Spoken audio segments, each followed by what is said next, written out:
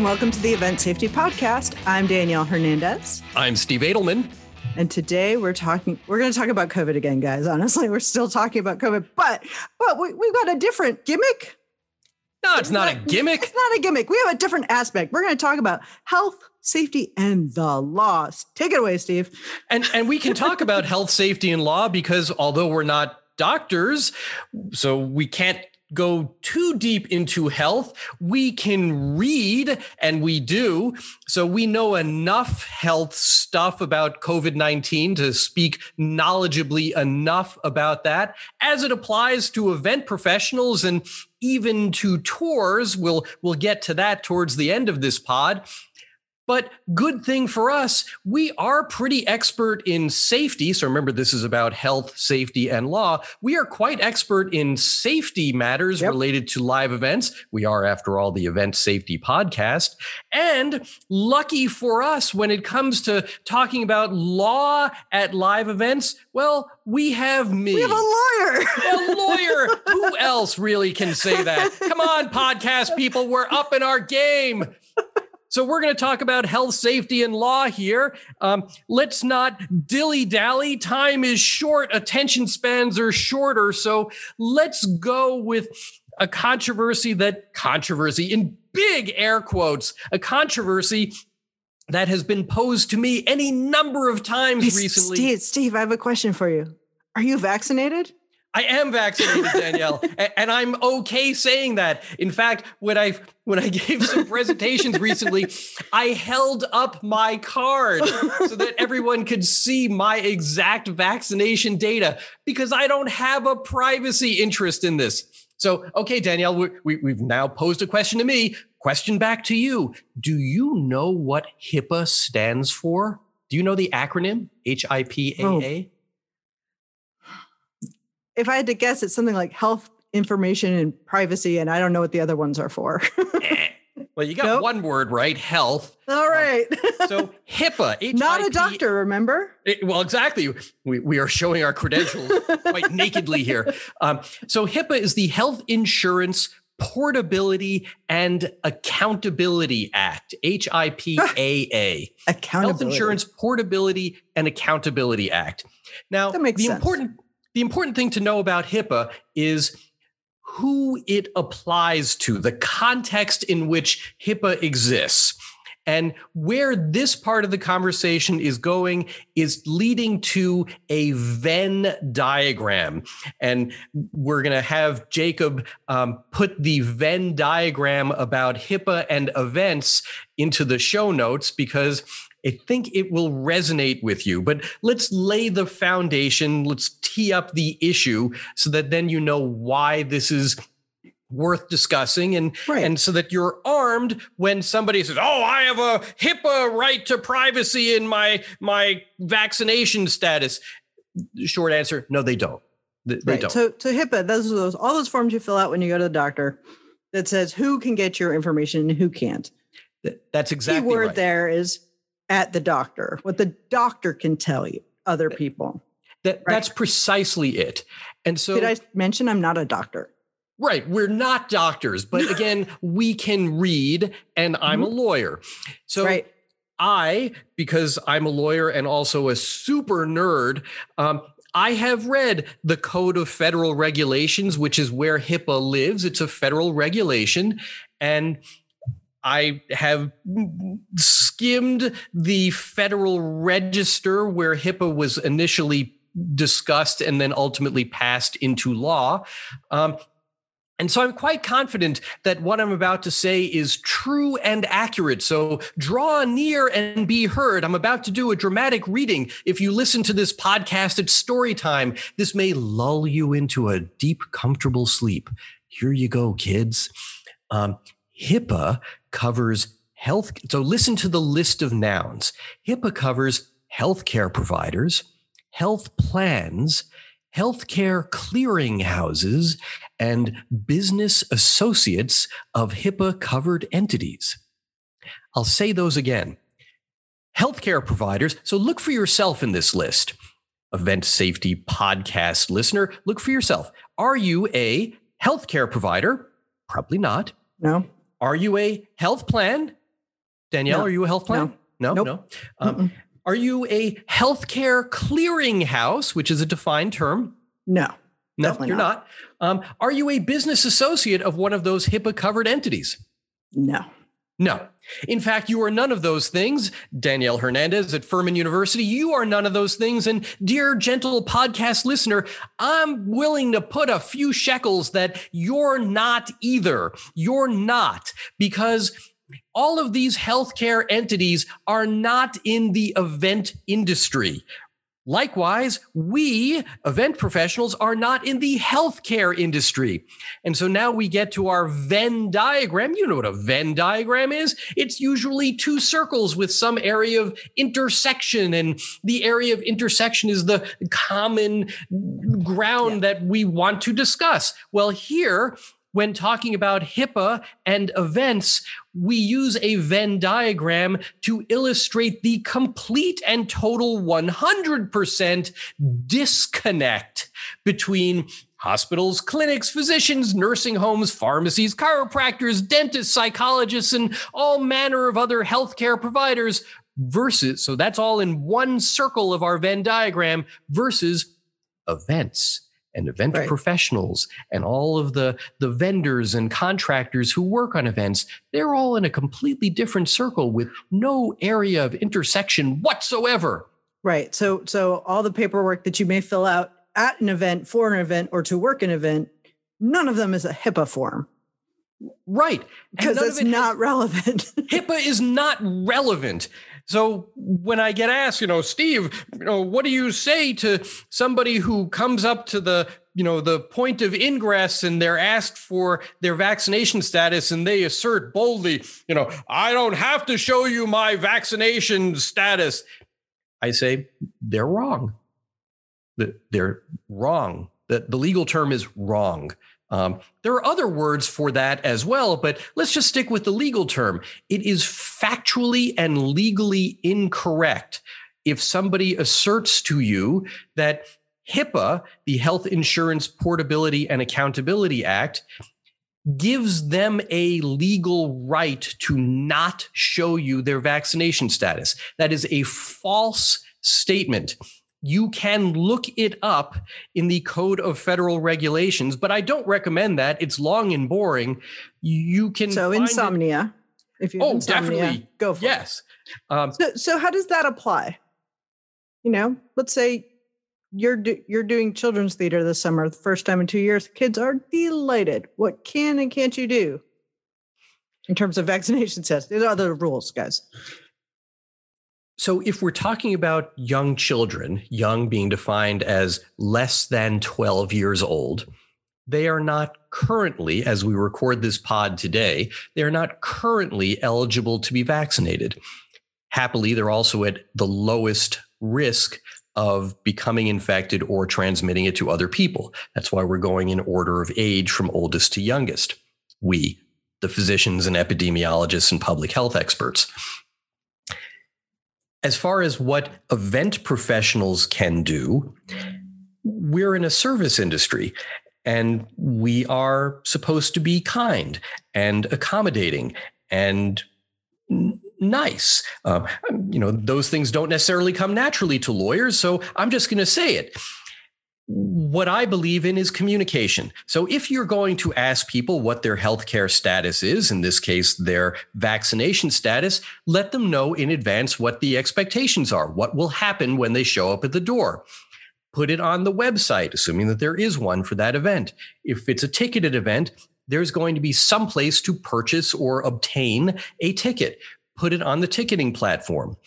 If there's a parking lot that people are going to walk up from towards the front doors of the venue, have a little signage. It doesn't have to be anything terribly expensive. If it's a kids event, ask one of the kids to do it. Every parent loves looking at kids' handwriting. Get some good crayons. The point is, if you inform people in advance of what the expectations are, you're more likely to get more compliance and less pushback. Is that legal advice? No, but we all know that that's true. Communication of expectations is good. And that's why, when you go to, say, a sporting event, there's a fan code of conduct. It's on the website. It's on signage. It's on, various other things and in various other places. Managing expectations is part of the game here. And I don't mean to minimize what we're talking about here by saying that it's a game, but dealing with people who know better, but who, for whatever reason, want to push the limits, that I think is a game, and you can play it well and you can play it successfully by communicating exactly what you expect and what the consequences are of somebody meeting your expectations. Welcome! And what the consequences are if somebody doesn't meet your expectations. Goodbye. See ya. So let's take kids out of it, because excellent point. I'm happy to brag that my children they got their second dose of their vaccine, because my youngest is over 12, just barely. And the other one is a teenager for real. And I'm over the moon for that. But there's a whole chunk of kids that aren't in that category yet. So let's change shows. Opera, all adults. It is, from what I hear, it is okay to ask the vaccination status of every performer, every musician, every crew member, every producer, every audience member. Correct? Yes. Okay. So, yay! Let's say, so I want to talk a little bit about it's like the pushback that you would get from somebody who shows up at that show that is not following any of the rules. They're belligerent about showing or attesting to in any way their vaccination status. They're not abiding by any social distancing or masking policies that you may have. And in general, they are not playing the team sport. So what's the deal there? Let's talk about this pushback scenario. First, let's talk about front of house pushback, so guests. And then let's talk about back of house pushback, which is basically employment or independent contractor status. So let's divide it up that way, because the answers are overlapping, but they're a little different. There's some nuance. Yeah, there's some nuance here. And sorry if you don't like nuance, but we're going to explain it. It won't hurt a bit. Front of house. So here's some law for you. This is the rare situation. I have been joked with for years that lawyers never give a straight answer to anything. I was actually teaching a class once, and at the end of the week-long class that I taught, they had heard "it depends" as my answer to questions so many times, Danielle, I think you've heard this, that my students actually gave me a package of Depends diapers because they thought that was so funny. It actually was funny. So I gave them that. Anyway, this is the rare situation when there is a cut and dried answer. So again, teeing up the question. The question is, what can you do if somebody who is a patron, a guest, doesn't want to play by your no shoes, no shirt, no service rule? The legal answer has to do with the status of someone when they come to the door. A ticket holder, whether they paid for that ticket or it's a free ticketed event, the ticket holder is called a business invitee. That is the legal term, a business invitee. The invitation of a business invitee is conditional. It's a conditional invitation. What's it conditioned on? It's conditioned on whatever are the rules of that venue, that event. So, we all grew up knowing the term no shoes, no shirt, no service. Those are all conditions of one's invitation. If you, walk up to your local Chipotle like some lady did last night where I was eating dinner without wearing shoes, she could have been denied admission. As it turns out, the kids behind the counter were busy making burrito bowls and they didn't notice that she walked in barefoot. It was simply disgusting, but she got her own stuff. I know, gross. Sorry. We could, and that's actually happened. We condition invitations on all sorts of things. During the pandemic, invitations have been conditioned on first wearing a face covering and maintaining social distancing. More recently, on vaccination status in some places. There have been vaccine-only seating areas in some indoor arenas, which I think is really clever. But the point is, invitations have always been conditional, going back to before we were kids. So there's no new law here. The status of a visitor to a venue is they are a business invitee, and their invitation is conditional on their compliance with whatever are the rules of that venue at that time. If they violate their conditional invitation, the terms of their invitation, if they take off their shoes, if they take off their shirt, metaphorically or physically, then the law magically changes their status from business invitee to trespasser. Trespasser is the legal status of somebody who is on the property of another party who no longer has an invitation to be there. Somebody says, "Oh, Danielle, you have a lovely living room. I'm going to sit on your sofa and watch your television." That person is a trespasser. We all know that. So the law actually has this status that someone who has violated the conditions of their invitation magically is transformed into a trespasser. And finally, we get to the point of this story that you all know, gentle podcast listeners, which is we all know what to do with a trespasser. We trespass them off the property. That's the answer. That's what you do. That's what the law allows you to do wherever you're located, whatever state or Canadian friends, this is exactly the same law for you as well, because you're another common law country.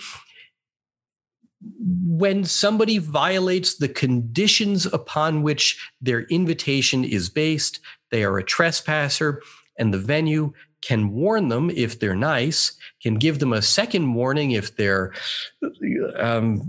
really nice or lax, and then can throw their butt out of the venue.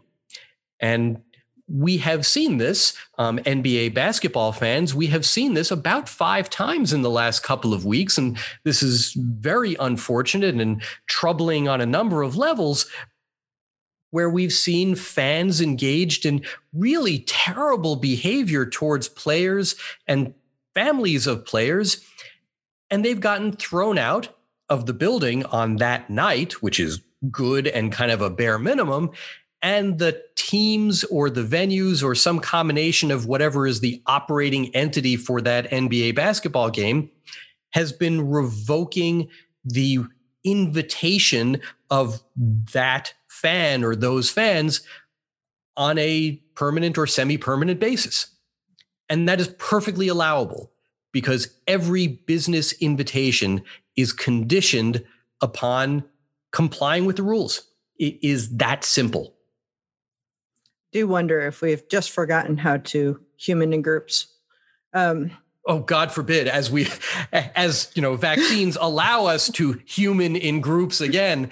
I really hope that, the last 14 or 15 months or 4 years or however long.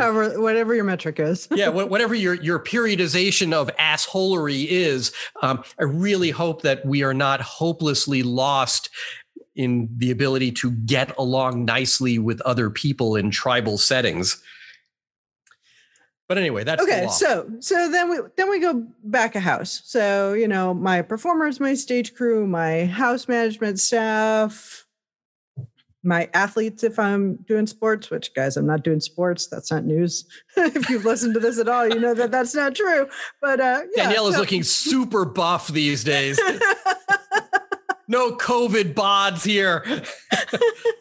Anyway, so these are all employees, either of myself or of themselves, or of a third party that I'm contracting with. What are the rules with them? So when talking about back of house issues, now we're in the realm of employment law. And for the most part, this is also a very straightforward answer. So you're not going to be able to, send me any adult diapers for this conversation at all. Both Danielle and I, so Danielle's in South Carolina, I'm in Arizona, we are in what's called a right to work state.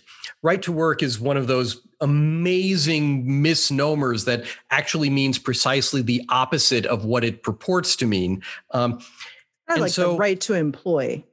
I can employ you, or I don't have to. Yeah, and it's the latter part that matters, that you don't have to. So really the significance of being in a right to work state, which most states in the US now are, although there are some unions that subvert the right to work legal status that a state legislature passes by private contract. So if you're in, say, an IATSE unionized workplace, the IATSE union rules will take precedence over a state that is otherwise a right to work state, because contract law can sure. Yeah.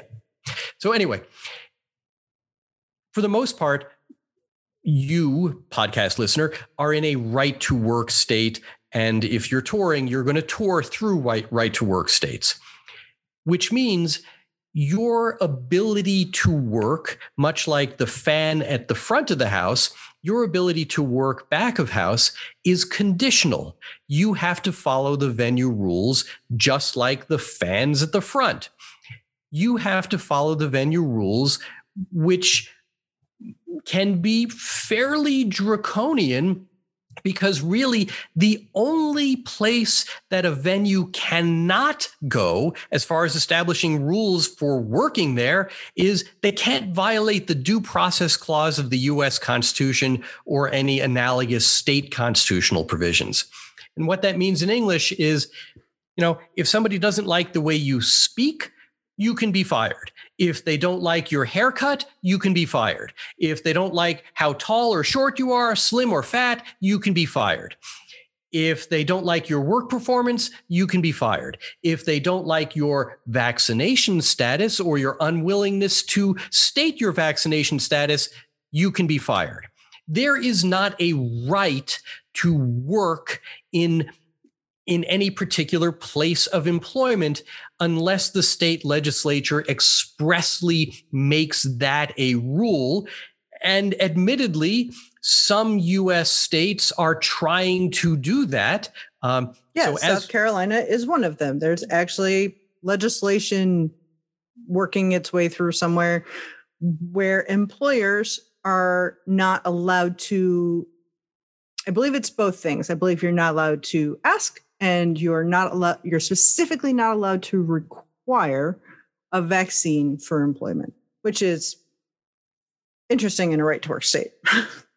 Which is super interesting because it is exactly contrary. It is diametrically opposed to the entire concept of right to work, which is the employer gets to do everything that they want to do with no restrictions except the very few race, religion, creed, or color restrictions in the due process clause of the U.S. Constitution. So it's really fascinating to see state legislatures kind of doing, extreme gymnastics to justify undermining their own employer-friendly rules in the right to work legislative scheme by carving out exceptions based on some notion that people have a privacy right to their vaccine status, which, as we just discussed, they don't. So the next step in this journey is the vaccine passport, which is already illegal in several states. I believe South Carolina is one of them. I know Florida is, because that keeps coming up in the news because the cruise industry keeps trying to sue about it. New York State, as in our most recent pod with our friends from New York, they have them. I actually download the app. I'm like, cool. If I go to see my parents, I can, use this app. But what I discovered is that since I was not vaccinated, I am vaccinated. I was not vaccinated in New York. I can't actually use that. They won't accept my credential because apparently it's not the easily copied or forged, counterfeited card.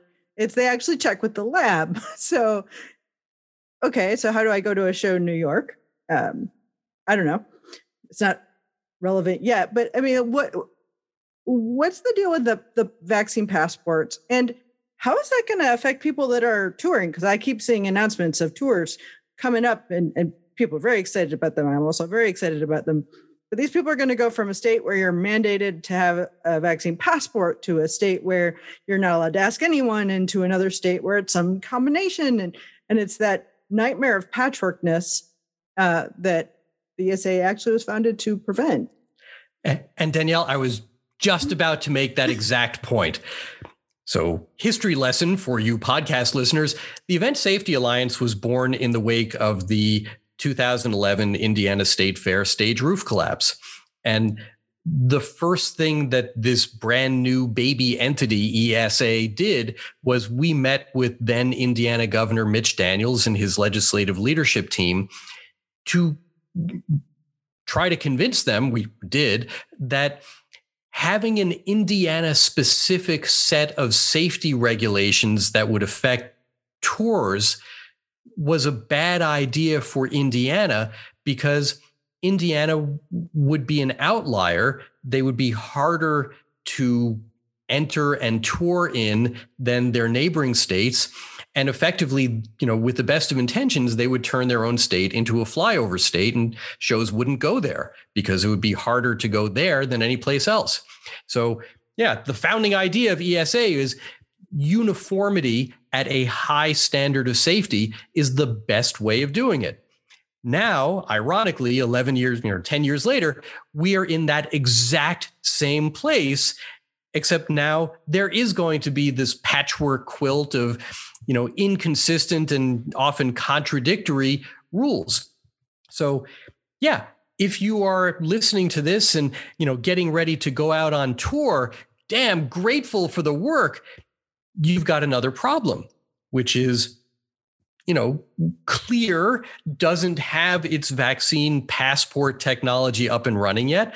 IBM, I hear, is working on a passport as well. I hear from, guys who look like they had major stock options in technology companies, and they're talking about all sorts of technology. And the first thing that I'm wondering is who's paying for all this? Which people who've been out of work for the last 15 months are forking over the money for this stuff? But aside from that, there are going to be private versions of New York's Excelsior Pass technology. They don't exist yet. I don't know on what basis people are going to require that tours use them. Well, and there's also that, at what point does COVID become like the flu? And I don't mean this in terms of danger or death or severe illness. I mean in terms of, we say you should get a flu shot. If the flu is running rampant in your community, you should take precautions. We don't shut everything down, and we don't require your vaccine status for your flu shot because it becomes personal responsibility. Now, I'm not saying that we're there yet with COVID, but I saw a picture on LinkedIn of you at a baseball game with, what was it, 8,000 of your closest friends? Yeah, it was a soccer match on Saturday night. It was fantastic. Right. But I mean, it's just like at some point, does it become personal responsibility?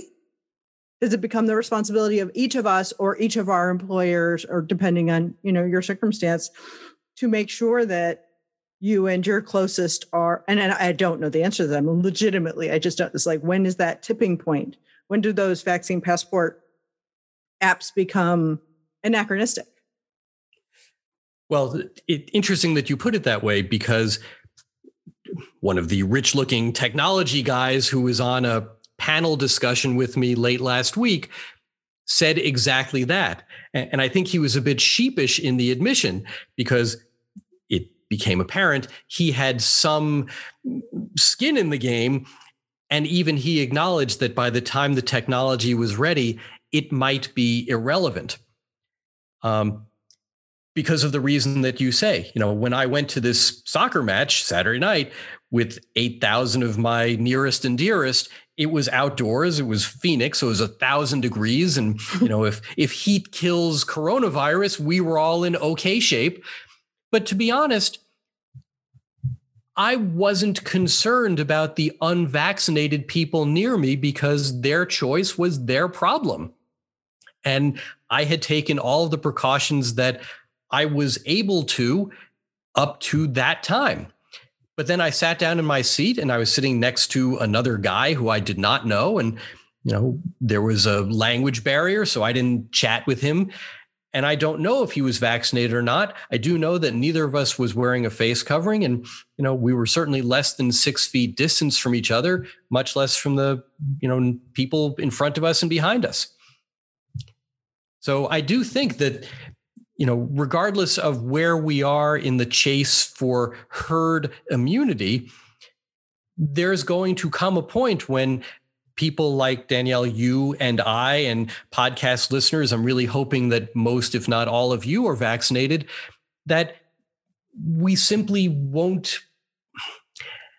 can't say won't care, because we'll always care, right, but it won't be something that we will concern ourselves with because we will have taken the precautions that we can.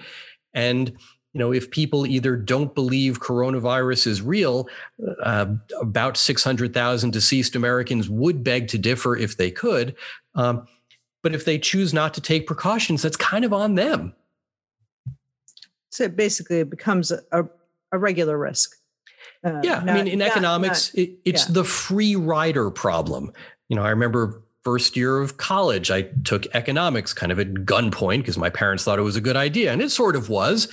And the free rider problem is people who choose not to expend the energy or expense to do something that most other people are doing for some societal benefit, and they simply ride along for free, deriving the benefit even though they did nothing to contribute to it. Yeah. So that guy on the group project that just right. The person on the group project that just, gets credit, doesn't do any of the work. Right. Think about high school, your old lab partner. Yep. That's the free rider problem in a nutshell. Yeah. And, coronavirus vaccination is like that. Did you do something to hurt your lazy lab partner? No, you just did their work and did your own also because you wanted the grade and, maybe even wanted to learn something about chemistry, I guess. That's kind of where we are as a society right now. It seems to me incumbent upon all of us to do the things that we're legally able to do and take care of ourselves and the people that we love and try to influence those that we like to join.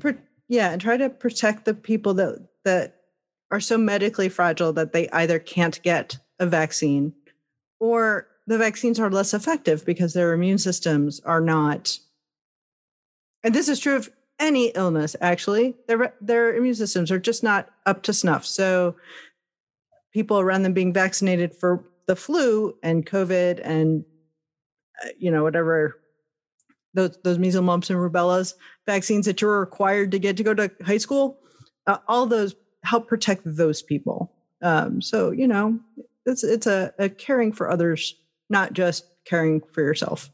So if caring for yourself is the thing that, it was a strong motivator for me. I was like, I want to be able to go and see people again. I must get vaccinated. So, there's a lot to consider. And I'm going to issue sort of a caveat, because that's what lawyers do. It's really an apology.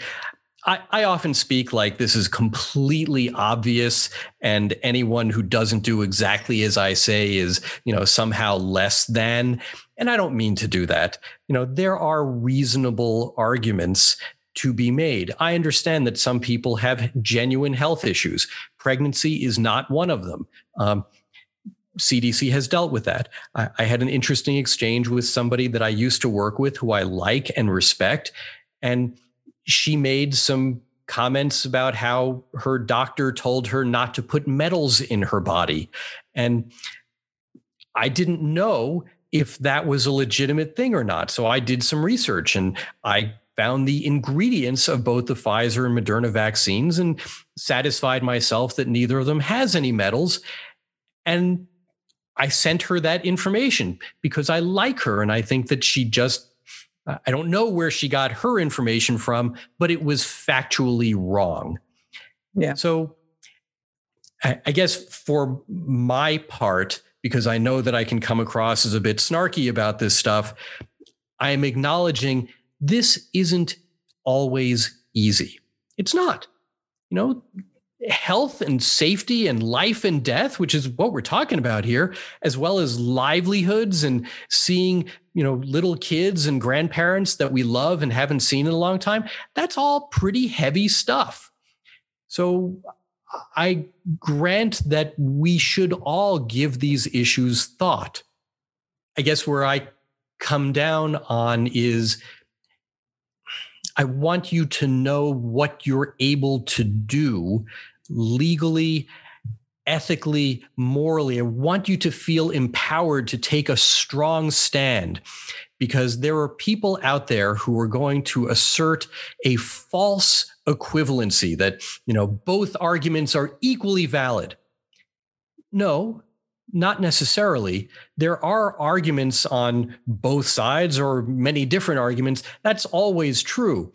But it's like the old Monty Python argument skit. Sometimes contradiction is just that. It's just saying, no, you don't. Yes, I do. No, you don't. Yes, I do. Yes, I do. That's not making an argument. Right. Sorry, time's up. That is not a reasoned argument. So I'm always up for a reasoned discussion based on facts and reality. And I'm not at all snarky or cynical about that. But I have a very low threshold. And frankly, podcast listeners, I'm suggesting that you can also have a very low threshold of tolerance for people who are simply oppositional or confrontational or asserting some identity of, this is my liberty interest. No, it's not. That's right. Not a thing. And I want you to feel strong about holding the line, because if you do hold the line, you're protecting not only your own health and safety, but that of everybody else at your venue, at your event, in your home. And these are important things. Well, that's a beautiful place to wrap this up. As always, we like to thank Jake for doing all of our engineering. He is a fantastic, almost never heard resource that we couldn't do this without. If you want to get in touch with us, you can email us at podcast@eventsafetyalliance.org. We're also on social media. You can find us there.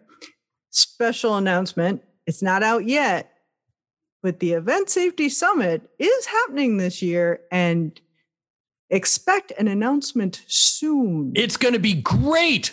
And we're going to be there in Lidditz. We're going to be there, and we're going to be virtual, because, there are a lot of people who are like, I could have never, ever come to this when they attended it virtually last year. It's like, guess what? You can attend it virtually again. We can't wait to see you. All right. So the announcement's coming soon. Thanks, everybody. Stay safe.